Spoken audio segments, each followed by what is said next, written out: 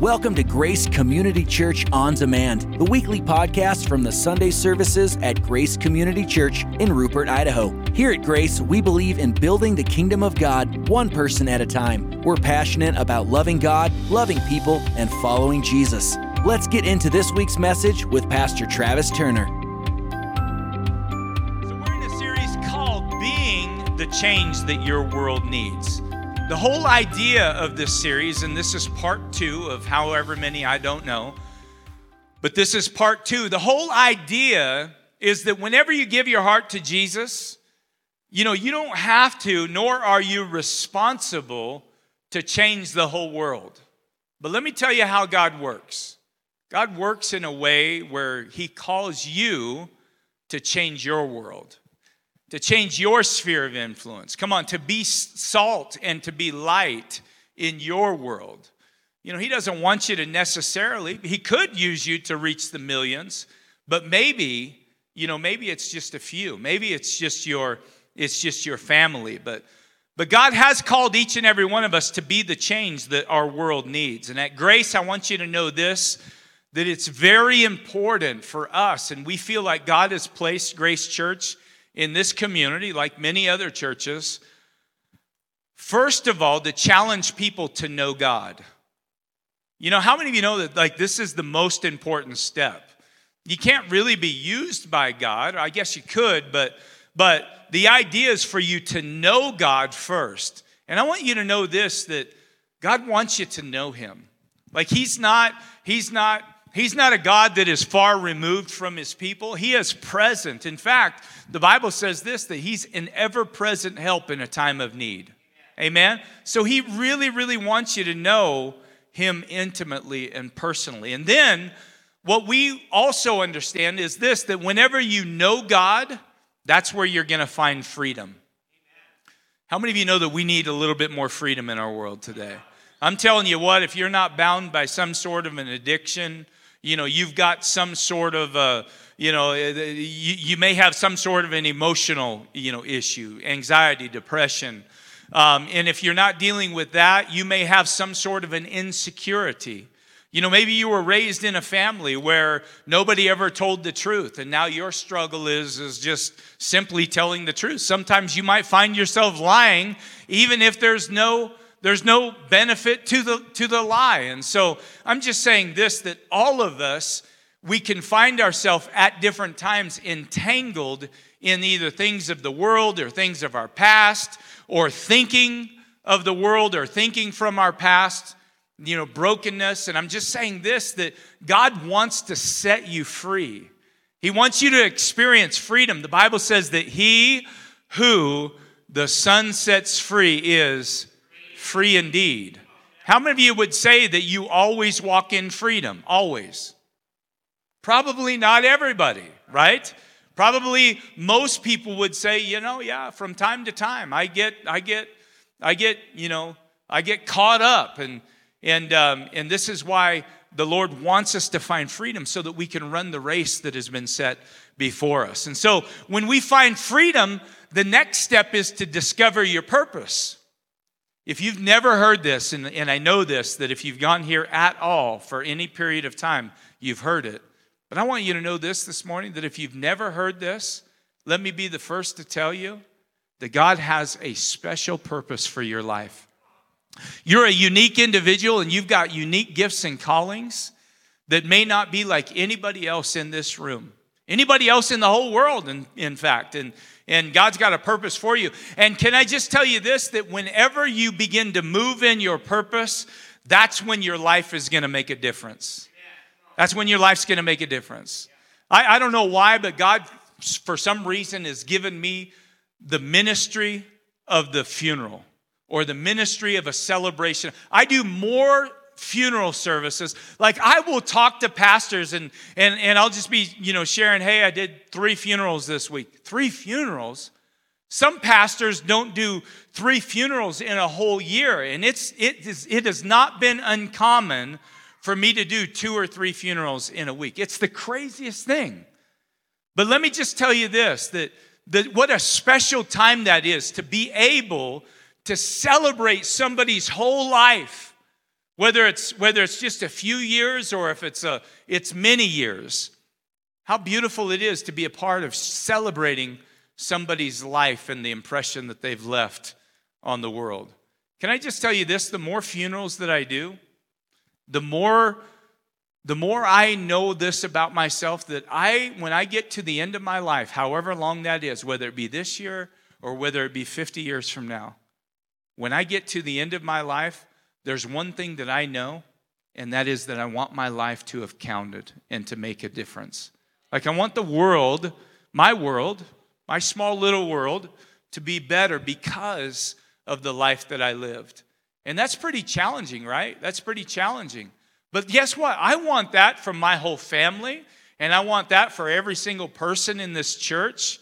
You know, I think it would just be so sad to live a complete life and then to like the biggest thing that you can think about is the regrets that you have instead of the victories that you've been a part of. Amen? And I'm telling you this, guys, listen, if you want to live a significant life comes through a life that is surrendered to Jesus, period. Because you can't be significant on your own. I mean, you could sure give it your best, but I'm telling you what, when you take what God gives you and He blesses it and anoints it and you live a surrendered life, I'm telling you, it makes eternal difference and eternal impacts. And so your assignment, somebody say, my assignment in life is to make a difference. And the way that you make a difference is going to be very different than how I make a difference. And guess what? That's okay. In our pre-service service, before the first service, we had all of our leaders together and we were talking about today's message. And you know, one person, said, listen, the worst thing that could happen is for somebody to be too caught up trying to be something that they're not. And you can do this on many different levels. You can try to emulate somebody else. You could try to copycat somebody else verbatim. Or you can try to, when you're talking with certain people, you can try to say, you know what? I understand what it's like to be a drug addict. Or I understand what it's like to be in prison. But you've never been in prison. And you never been like we feel like we've got to add to our story. Listen, your story, however aggressive or however docile it is, your story is your story. And you need to share your story and be true to who it is that you are because God has created you perfectly. Amen? And He wants to use what you have. He's not asking you to give Him something that you don't possess. He's asking you to take what is in your hands, in your possession, and trust Him with those things. Amen?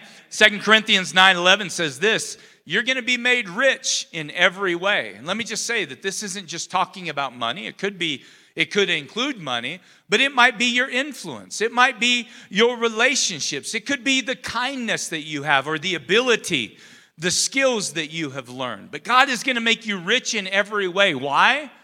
So that you can be generous on every occasion. I'm telling you what, church, that we serve a God that loves the open hand, not the closed fist. He doesn't necessarily even care what it is that you're giving as long as you're giving what you possess away to somebody else. You know why? Because generosity, it really is a characteristic of the God that we serve, right? Selfishness is a characteristic of the enemy, right?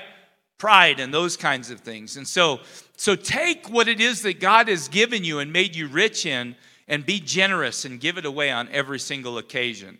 I'm telling you, before you can exercise the influence that you have to recognize that you have influence. Think about that for a second. Ask yourself this question, do I have influence? And if I do have influence, who do I have influence with? See, you and don't make excuses. Don't feel sorry for the influence that you have. For some, it might be your son or your daughter. For others, you might be over a company where you have, you've got 100 people that answer to you, and then you're also on this board and you're on that board. But ask yourself, who do I have influence with?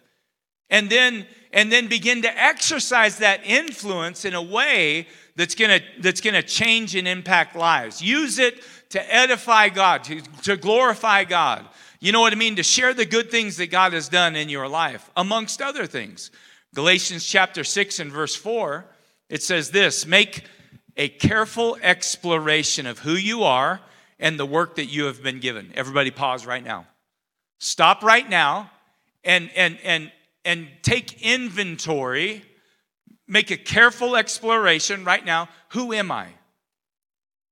Who am I? Who is Travis Turner? And guess what? There's some beautiful things that when you're asking yourself who you are, there's some beautiful things that are going to come up. You're just like, yeah, I really like that about me. Wow, I really like that about me. But guess what? There might be a couple of things that you're like, oh, I really don't like that about me. But listen, it's so important to take an inventory of who you are and the work that you have been given. Yes, God has given you a work. Do you know what it is? You know what it is? Inventory that work and then sink yourself into that. Now listen, I came up with the rest. I was like, after I sent my scriptures, this is as far as it went. But I kept reading it and I was like, man, why didn't I send this whole thing? Let me read the rest of the passage. Don't be impressed with yourself. As good as you might be at times, as far as maybe you have come from where you started, don't allow yourself to become impressed with yourself. Don't compare yourself with others. That's a big one, right? By nature, I think a lot of people do that. We look at what other people are doing and you know, sometimes it makes us feel better about ourselves, but most of the time, you know, because we tend to be the hardest on ourselves, right? Most of the time we're looking about the great exploits that other people are doing and how their life is counting, and we're just like, wow, that's not me. So don't compare yourself to others. Each of you, listen to this is powerful, must take responsibility for doing the creative best that you can with your own life. You're responsible, Raul, for doing the creative best that you can with your own life. And God's given you a lot of great talents and gifts. And so man, you know, we're never gonna run out of finding ways or thinking about ways to become better and more effective in sharing love and being Christ-like and all these things. So whether you're doing it or not, I want you to know this, that God has given you a work. I'm going to share with you a story that is it's a story that I've shared multiple times over my 11, 12 years of being here. And so this is not a story that you're hearing for the first time, but this is a powerful story. And I want you to dissect it with me for a moment. This is found in the book of Acts, chapter 16. Acts chapter 16. Luke wrote this, and this is what he said. Once, when we were going to the place of prayer, we were met by a female slave. Now listen, this slave was a victim. She was probably one of the first trafficked people that we've ever heard of. And so there's this female slave, and she had an evil spirit by which she could predict the future. She earned a great deal of money for her owners by fortune telling. She followed Paul and the rest of us shouting, "These men are servants of the Most High God." So she got that right. "Who are telling you the way to be saved." And she kept this up for many days. See, her intention wasn't just to say that these men were true. Her real intention was to cause confusion and some division, even though she was utilizing much of the truth. And so, how many of you know this, that how many of you get annoyed really easy? Anybody get annoyed really easy? Like your patience runs thin faster than most. And so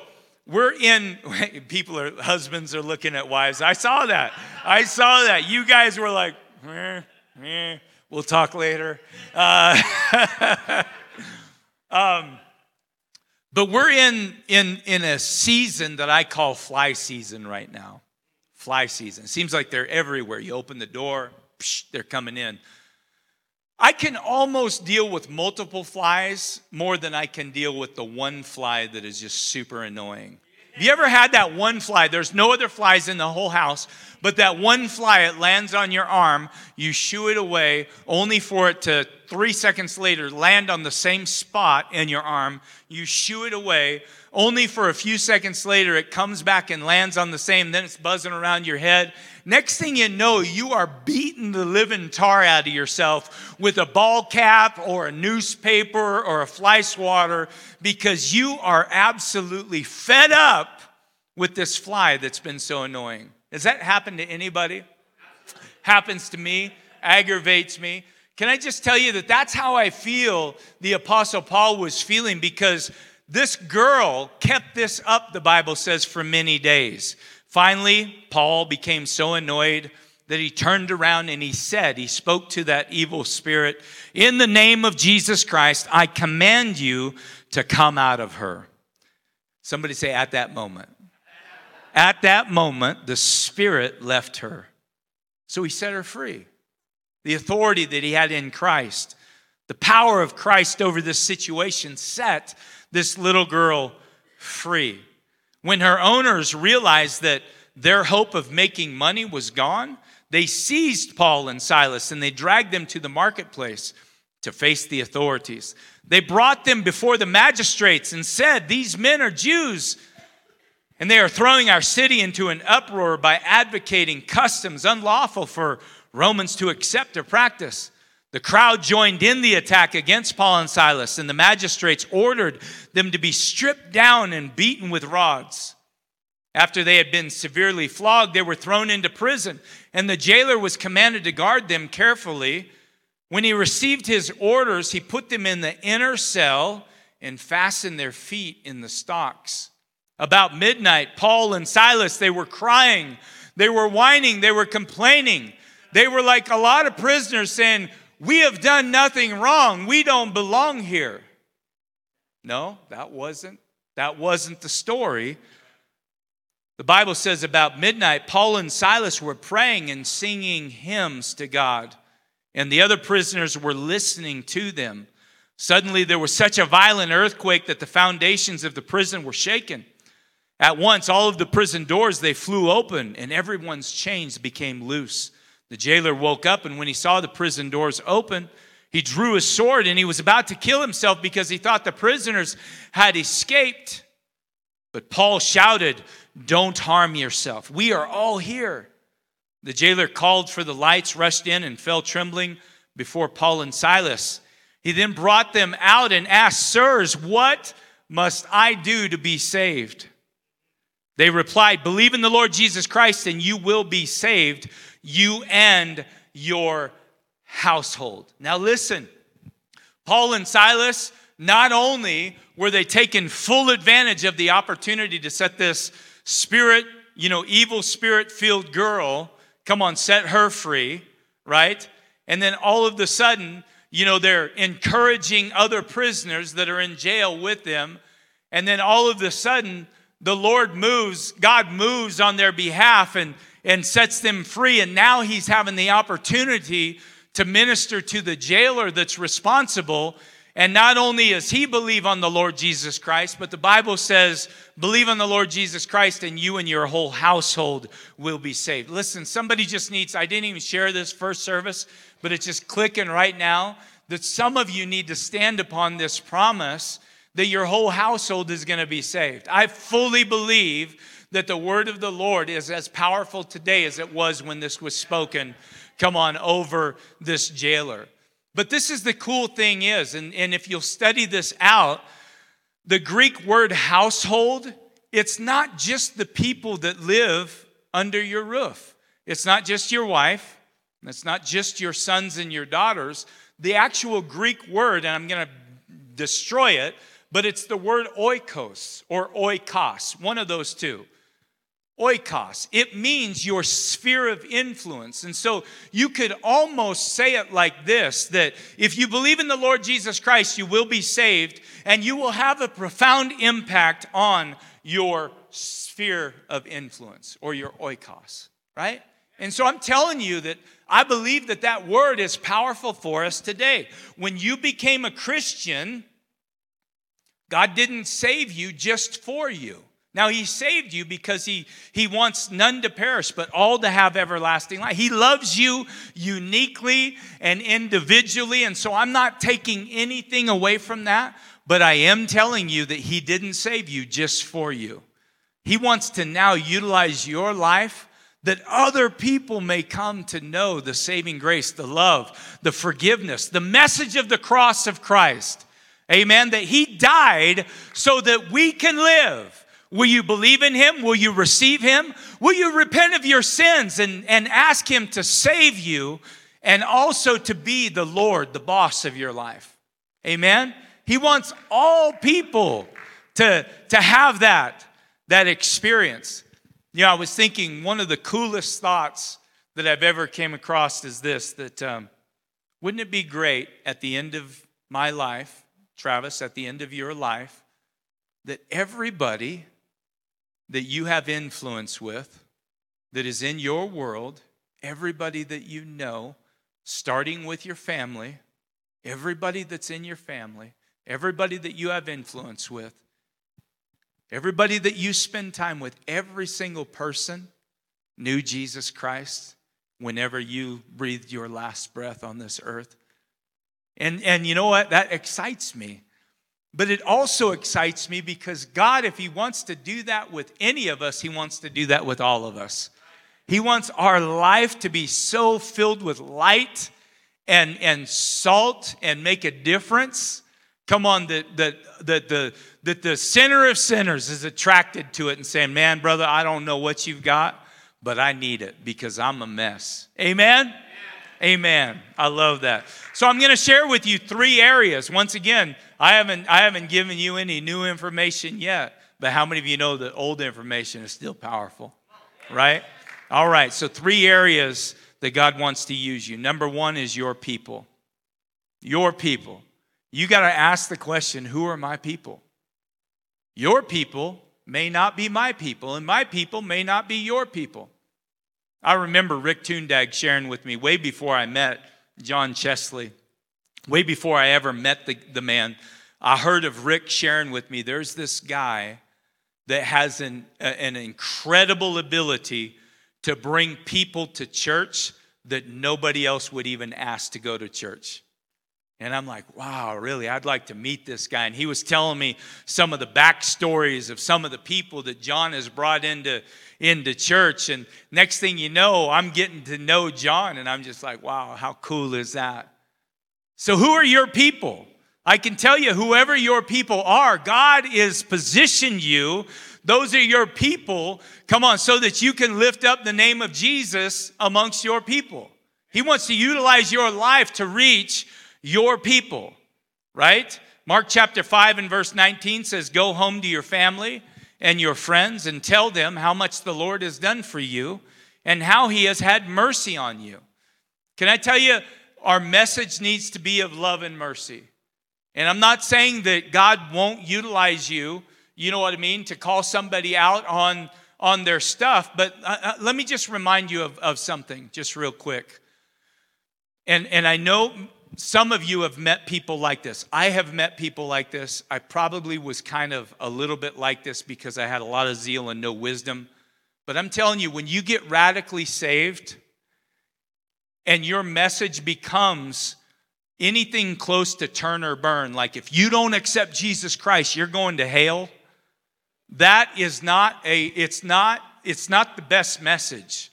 Another thing is, and I just want to rest on this just for a minute, the people that are your people that are outside of relationship with Jesus Christ, I'm not saying sin doesn't need to be talked about, because it does. All of us have sinned and fallen short of the glory of God. But I'm telling you what, people don't really need you always to point out their sin and their shortcoming. I can promise you this, they already know it. They already know it. And I'm not saying don't touch it. Like God can use you to touch it and just, identify it, and then he can move on from there. But I'm just telling you that people in general, if they know they've got sin in their life, or if they've got sin in their life, let me just say it like this. This is going to be super easy. When was the last time that you accidentally sinned? You woke up the next morning and you're just like, man, I can't believe I did that. And being drunk and inebriated doesn't count. But I'm telling you this, that Holy Spirit is for those that are like, you don't accidentally sin. You don't just like, wow, I never saw that coming. Matter of fact, you're probably going to be given multiple outs not to do what it is that you find yourself doing. And so now you've already got this shame and this guilt and this condemnation, and you've already got this, which is good, conviction, because conviction turns you to a point of repentance, asking for forgiveness. That's a beautiful thing. That happens because the Lord loves you. Amen? But I'm saying as a person, you don't need to drive that home. It's already drove home. Right? Can I get an amen? Or am I the only person that understands what I'm trying to say? Okay. All right. So who are your people? If you have a hard time identifying your people, I'm going to give you an easy kind of a test to put yourself through. And this will at least just give you a baseline. I want you to think about those people that you spend at least 1 hour a week with every week. If anybody is in that category of I spend an hour a week every single week with this person, that's a good place to start. Add them to the list of these are my people. And I'm telling you, if they're on that list, then use what it is that God has given you. Come on, to be generous and to share the beauty of God and the forgiveness and the love of God with them. The second thing is your place. So you've got your people. The second thing is you've got your place. I've only got 3, so we're almost done, right? Your place. What is your place? All of us are positioned in different societal places. Your place is different than my place. Sometimes we have some crossover, but there are places that you go that I'll never go. There are places that I will go that you'll never go. Let me give you an example. Anybody here like NASCAR? Right? Anybody ever go to a NASCAR race, a real one? I've never been. It's not really my thing, but I love like football and things that you may like. You might not like UFC fighting. I like UFC fights. And so wherever it is that we go and whatever, come on, your workplace, certainly your family, all of these, add to our different places. All I'm saying is use your influence in your places. I'm going to share a quick story with you. It's powerful, so please pay attention. Something significant happened in 1975.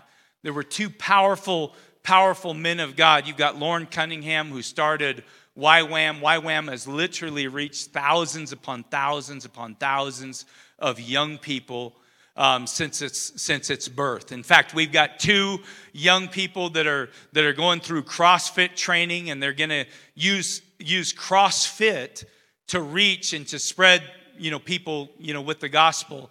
My son Tyler's going to YWAM here in the next few days, and his good friend Kyle is going with him. And so please keep them in your prayers. But you've got Loren Cunningham, who started YWAM, and then you've got a man by the name of Bill Bright, which started Campus Crusade for Christ. Let me tell you this one man has reached, everybody thinks of Billy Graham whenever they talk about reaching the multitudes. This guy has reached millions of people. Millions of people, more than Billy Graham, more than probably anybody else that has walked the face of the planet. I'm guessing Bill Bright is right at the top. And the reason is because he came out with a film, amongst other things, the Jesus film, the Jesus Project. Over 1 billion people have seen this, and through this, millions of people have received Jesus Christ as their Lord and their personal Savior. So back in 1975, listen, they were in Colorado of all places. And they connected. They were just like, hey, listen, let's get together. And so they set a date. Well, the night before they got together, each of them had the same vision or the same dream.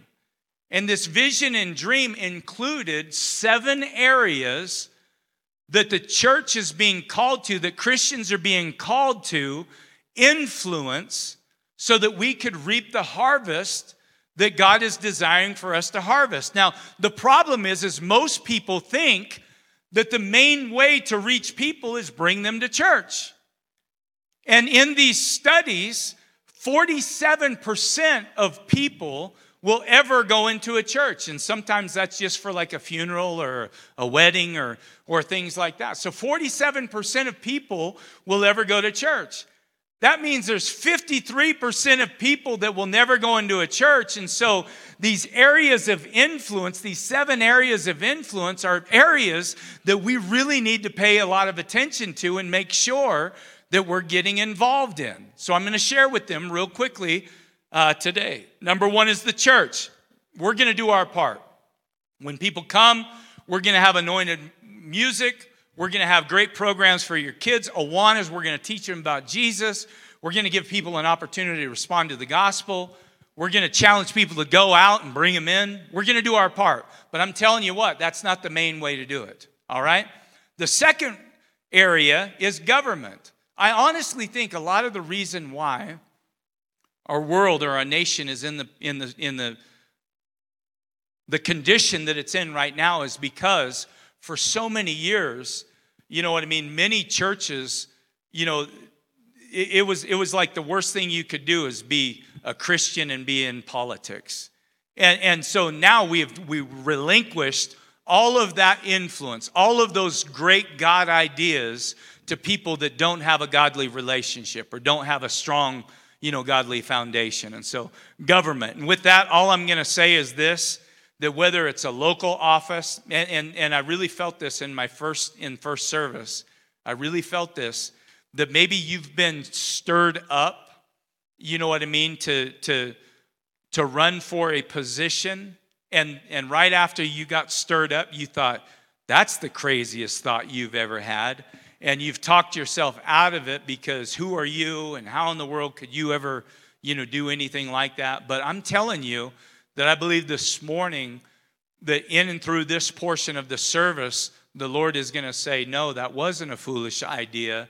And you, remember, can do all things through me who gives you the strength. But I'm just saying this, that if God's calling you, you know, to take a position, you know, I guess the only thing I would ask you, this is good, is that whenever you get it, don't forget who you are in Christ. Because I think there's a whole lot of people that run on Christian values, and they're going to do all these great things, you know, for the people, and they're going to fight for the things that Christians hold near and dear to their heart. But then all of a sudden they step into the position and it's like they got immediate amnesia. You know what I mean? They forgot about all the things that they said that they were going to do. All right, that's enough of that. Number 3 is sports and entertainment. I'm telling you what, that God wants to use athletes and entertainers to advance the gospel, right? It breaks my heart. So many young people, they learn their gift and they hone in on their gifts and their talents and singing in church choirs and, using their voice in church only to make it big, and then you never hear about God anymore. It's almost like the pull of the world was stronger in their life than Christ in their life. And I'm just saying this, that there are some athletes and there are some entertainers that, man, they're doing a bang-up job. Just real quick, who are some of those athletes and entertainers that are being solid for Jesus? Tim Tebow, you bet. Who else? Drew Brees, right? Who else? Derek Carr. I'm going to show you a video of Derek Carr. Listen, I don't like the Raiders. I'm not a Raiders fan. But I'm telling you what, I like Derek Carr, so I now like the Raiders. It's crazy how you can fall in love with a player and what a player is doing, and then it's like, oh, okay, I like the team now, right? Anybody else? Herschel Walker. What about some entertainers? Dolly Parton. Who? Justin Bieber. Yeah, he's given his heart to the Lord. Man, what a cool story that is. Anybody else? Kanye West. Hey, there you go. I saw him on a plane or a bus or something doing some cool stuff. Anybody else? Toby Mac. Kirk Cameron. Yeah, Kirk Cameron. I remember, what was that show? What was it? Growing Pains. Yeah. How many of you are too young for Growing Pains? You don't remember it.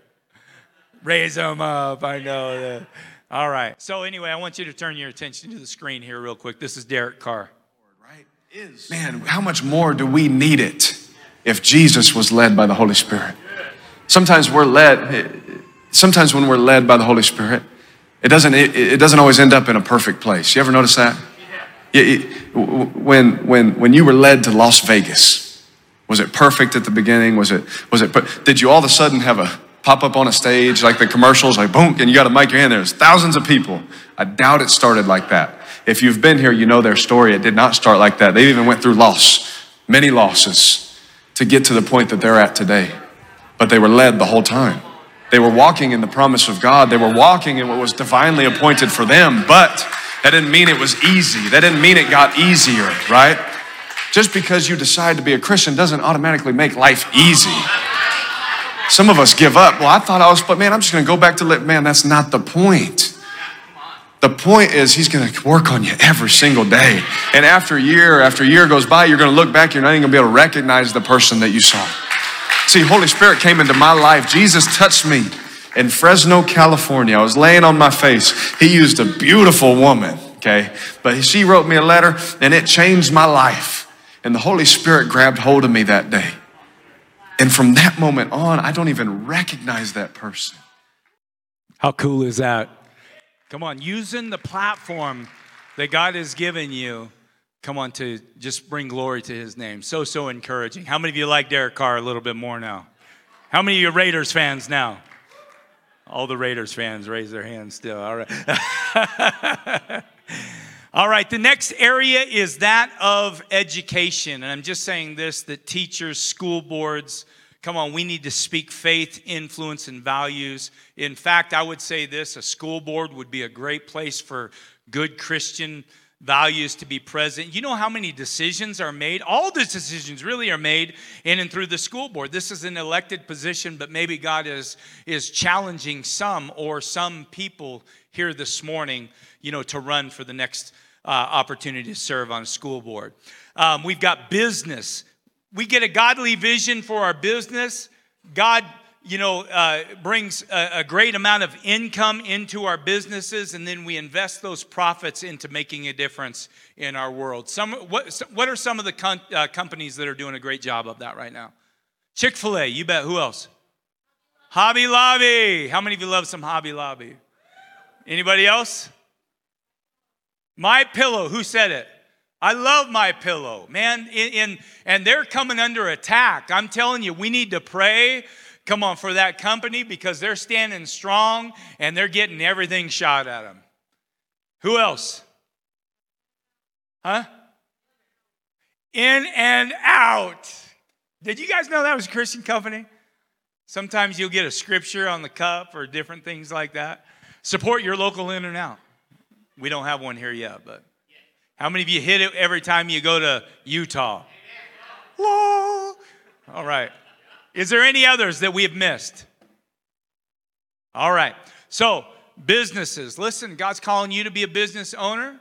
You know what I mean? Or you've got a business. Make sure that God's in the middle of that business. The next one is media. Come on, we definitely need more representation in the media. And then number 7 is family. And family is huge, right? It's time to get Christ back into the family. It's time for husbands to be great husbands and great fathers, and wives to be great wives and great moms. Amen. Kids to be great kids and being obedient to their parents. And I'm just saying, we really need, come on, God right back at the center of our family. So we've got to ask ourselves, what is my oikos? What is my sphere of influence? Maybe it's several of the 7. Maybe it's one of the 7. But you've got to identify, God, what is the oikos that you've given me? Number 3, and this is the last one. Somebody say amen. Amen. Don't get so excited. Number 3 is your passion. Your passion. God will stir you up on something. Just yesterday, I got a chance. We went to men's breakfast yesterday, and then Jamie Osterhout, I talked to him, a couple months ago, and I just said, Jamie, with the way our world is, I was like, you know what? I'd really like to become more of a skilled hunter. And listen, if you're not into hunting, I apologize, but not really. But I'm like, I would like to learn how to do it and do it well. And so when you want to learn something, you go to somebody that knows a lot about it, right? And so I said, hey, brother, would you do me a favor and take me out? I want to learn how to field. First of all, I want to shoot something. Second of all, I want to learn how to field dress it. And third of all, I don't want to give my meat away to somebody else. I want to learn how to cut it up and package it and just do the whole thing. Can we talk about this in church? You better believe it. This is Idaho. This is Idaho. So I want to learn that. So I go to Jamie, and he's like, yeah, absolutely. We put in. We're going out in October. He says, but listen, we got to go sight in our rifles. I'm like, I like that. That's really cool. But I was talking to him, and I'm a decent shot. I know about shooting and whatnot, but this guy has lived this since he was this high, and he's 48 years old now. He knows something about hunting. So we went out, and we spent about 3 hours just shooting stuff, shooting guns, getting tight groupings. Come on, somebody. Tight groupings. No, we don't want this spread out stuff. We want to be skilled in our hunting abilities, right? Who wants to get out there and have the perfect shot 60 yards away, only to come home with an excuse saying, the deer was faster than my bullet? No, you just were a terrible shot. You forgot to sight in your rifle. And so I'm just saying that Jamie had used something that's his world. That's not my world. It's going to become a little bit more my world. But I'm telling you, that's his world. So he was able to bring me into his world. And he was able to show me some things that he has known. And we were able to glorify God in and through the whole thing. Right? And so I'm just saying this, that your passion is going to be an area, that you will be able to use to influence other people for Jesus, to share them the love and the grace and the mercy, the goodness of God that he's been in your life. Like, listen, you may walk into a room like this, and the way that you view a room like this is different than anybody else views the room like this. Sarah, you walk into a room like this, and the first thing that you notice is you're like, man, oh man, somebody dropped the ball this week. Your friend right next to you, she says, well, what do you mean? Well, do you see these chairs? These chairs are not even lined up. They're not even properly spaced. You know what I mean? Did you see that sound panel right over there, right behind Pat Sears? It's all crooked. And it's been crooked the whole service. And in fact, I can't even really pay attention to the service because that sound panel is crooked on the wall. Right? And so Sarah walks into this room, and she has a gift of works or service. She comes in, she wants to straighten everything out. Whereas somebody else comes in, Joe Cook comes into the room as he's leaving, as he's exiting the room. Joe Cook is taking his daughter to the potty, I guarantee it. But Joe Cook comes in the room, and he sees somebody. Matt, he sees somebody sitting by himself, and he's like, I've never seen Matt sit by himself before. I wonder if Matt is having a hard day. So Joe Cook comes in. Where does he go? He doesn't go to where the clusters are. He goes to Matt because he has a gift of mercy. And he wants to make sure that Matt's doing, hey, brother, how you doing? You know what I'm saying? So we are all gifted, and we're geared differently than everybody else. And I can just say this, that one of the worst things that we can do is expect somebody else to be just like we are. I'm not saying we can't learn to be compassionate and have mercy and look for those, but that might not be your go-to. You could learn to have more compassion, but listen, don't get angry at somebody else because they're not geared just like you. But isn't that how we are? It's like, I'm this way, and so you should be this way, David. Since I'm this way, and you're not this way, then you just haven't arrived yet. I'm going to help you to become like me. That's crazy, right? Because David is different than I am, even though we've got many, many similarities together. And so all I'm saying is the beautiful body of Christ is just that. It is beautiful, and it is diverse, and it's different. And I'm just saying it's okay to be different. You don't have to fit into a mold that it seems like a lot of other people are in. And so Ephesians chapter 4 says this in verse 1, therefore I, a prisoner, this is the Apostle Paul speaking to the church at Ephesus, I, a prisoner for serving the Lord, beg you to lead a life that's worthy of your calling. For you have been called by God. Listen, every single one of you have been called by God. He has given each one of us a special gift through the generosity of Christ. And listen, your gift is going to be different than my gift, and that's okay. Now, these are the gifts. Now, these are 5 gifts. These are not all of the gifts, but these are 5 gifts for the building of the church to equip the saints to do the work of the ministry. We get into big problems whenever we try to fit into one of these 5 areas, and you're like, I'm not an apostle, I'm not a prophet, I'm not an evangelist, I'm not a pastor, I'm not a teacher. What, does God not love me? Does he not got a plan? Yes, but these 5 gifts are for the equipping of the body to do the work of the ministry. You don't have to force yourself into this, but yet some of you have these gifts, but you might not be using these gifts, and that's a whole other story.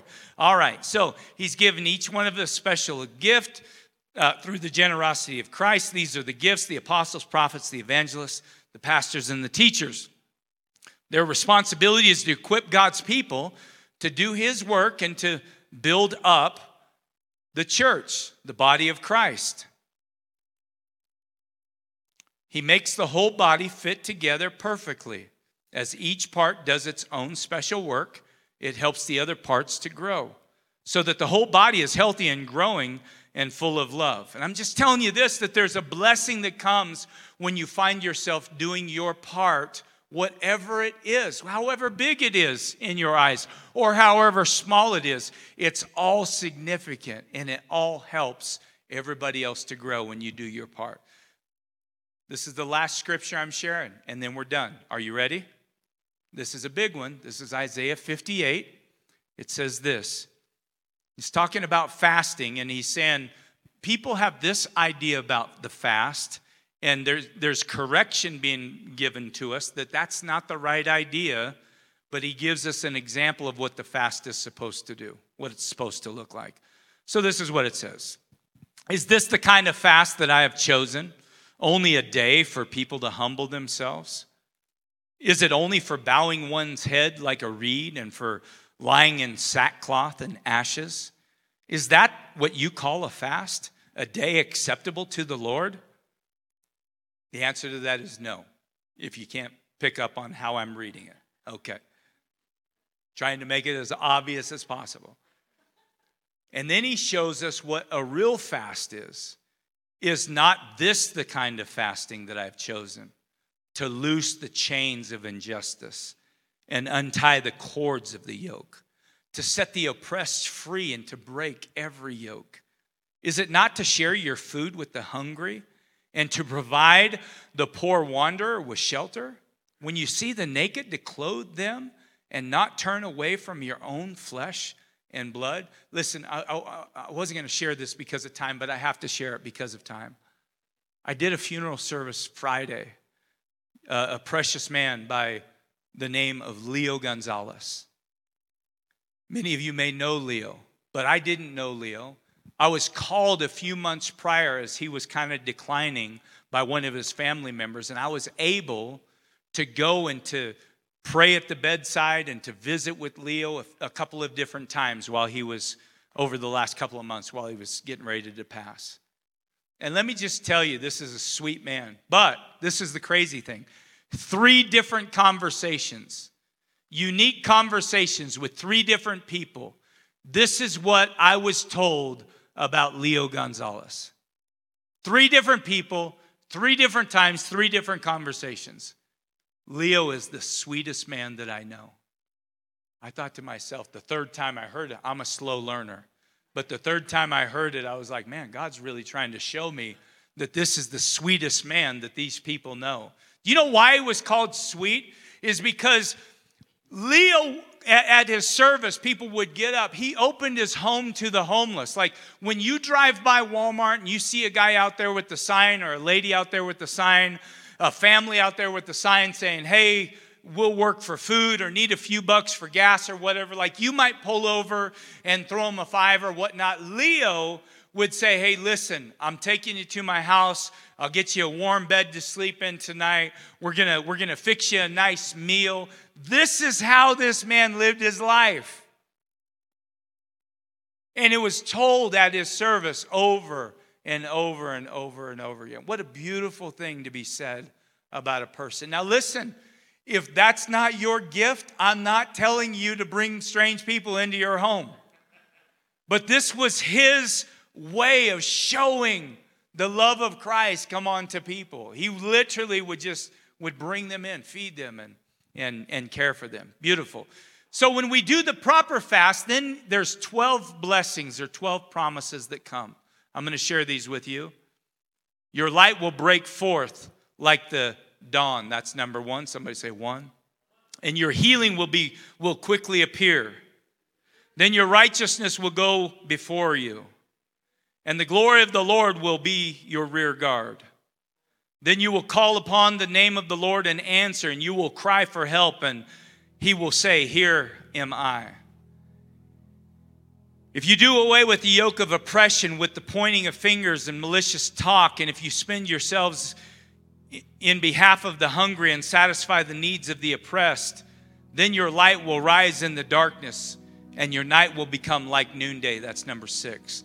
The Lord will guide you always. That's number 7. He will satisfy your needs in sun-scorched land. That's 8. And will strengthen your frame. You know, I was thinking about this, strengthen your frame. What an interesting way, to say that. He will strengthen your frame. And it literally, I read a couple different translations. He will strengthen your weak points. In your weakness, he can strengthen those areas. And immediately I thought of a couple of different things. The first thing is what is a tent without a frame? It's a canvas. Not going to be any good for you. But then the second thing that I remember, I grew up poor. We didn't know we were poor because everybody we ran around with were poor. But I grew up there. I spent some time in Baker, Oregon. And all my buddies and I, we all had these makeshift put together BMX bikes. They weren't like the sweet Red Lions or the Diamondbacks. They were just whatever it is that we could put together, and we would race them. They had a beautiful track there in Baker City, and I remember I got in a real bad wreck once, and it bent my forks, big old fat forks. It bent them, and so we couldn't go out and just buy a new pair of forks. And so my brother's 4 years older than I was, and he pulled and he bent that fork back, so it was in like this, and he bent it back, put a tire on it, got it all set up. I was good to go. Well, one thing that we don't realize is whenever you bend aluminum like that, right? When you bend it like that, it becomes very weak. And it might last you a week, it might last you a month, but at some point, that weakness through vibration is going to get worse and worse and worse. And let me just tell you, that happened to me in the middle of a wheelie. And so it snapped, and I'm in the air, and I've got enough time just to think, I'm going down, and this is not going to be good, right? When you go down on a tire, it's one thing. When you go down, no tire there, it's something completely different. So you're searching for grass. And all I'm saying is that God will strengthen your frame. I think that's so powerful. It goes on to say this: you will be like a well that's watered in a well-watered garden, like a spring whose waters never fail. That's 10. Your people will rebuild ancient ruins and will raise up the age-old foundations, 11. And then you will be called a repairer of broken walls, restorer of streets with dwellings, and that's number 12. I'm telling you this, that all 12 of these blessings belong to you, and they belong to me as we do our part and we serve Jesus and we love people. As we use our gifts, as we use our lives, as we use our life as a living sacrifice, these 12 blessings are available to each and every one of us. Amen. And I can promise you this, that if we will do that, every single person in this room, you'll get to the end of your life, and your life will have made a significant difference And this life will be better. This world will be better because of you. And more importantly, Christ in you, what Christ was able to do in and through you. Amen. Praise the Lord. So listen, I appreciate that. But this is the thing. I'm going to just take 2 minutes to do this. All of this is like so far out there and so impossible unless you know Jesus Christ as your Lord and personal Savior. Like, I can't get up here and ask you to make a significant impact on this life through Christ when you don't even know if you're in Him or He's in you yet. You know, you've been thinking about Him and you know, there have been pockets of times where you've believed in Him. But I'm just saying this, that the Lord wants you to be surrendered to Him. And He not only just wants to save you, but He wants to be the boss of your life. And so you might be in here today. Maybe there's one, maybe there's five, maybe there's none. But you might be here today or online and you're saying, you know what? I don't even know if I'm saved.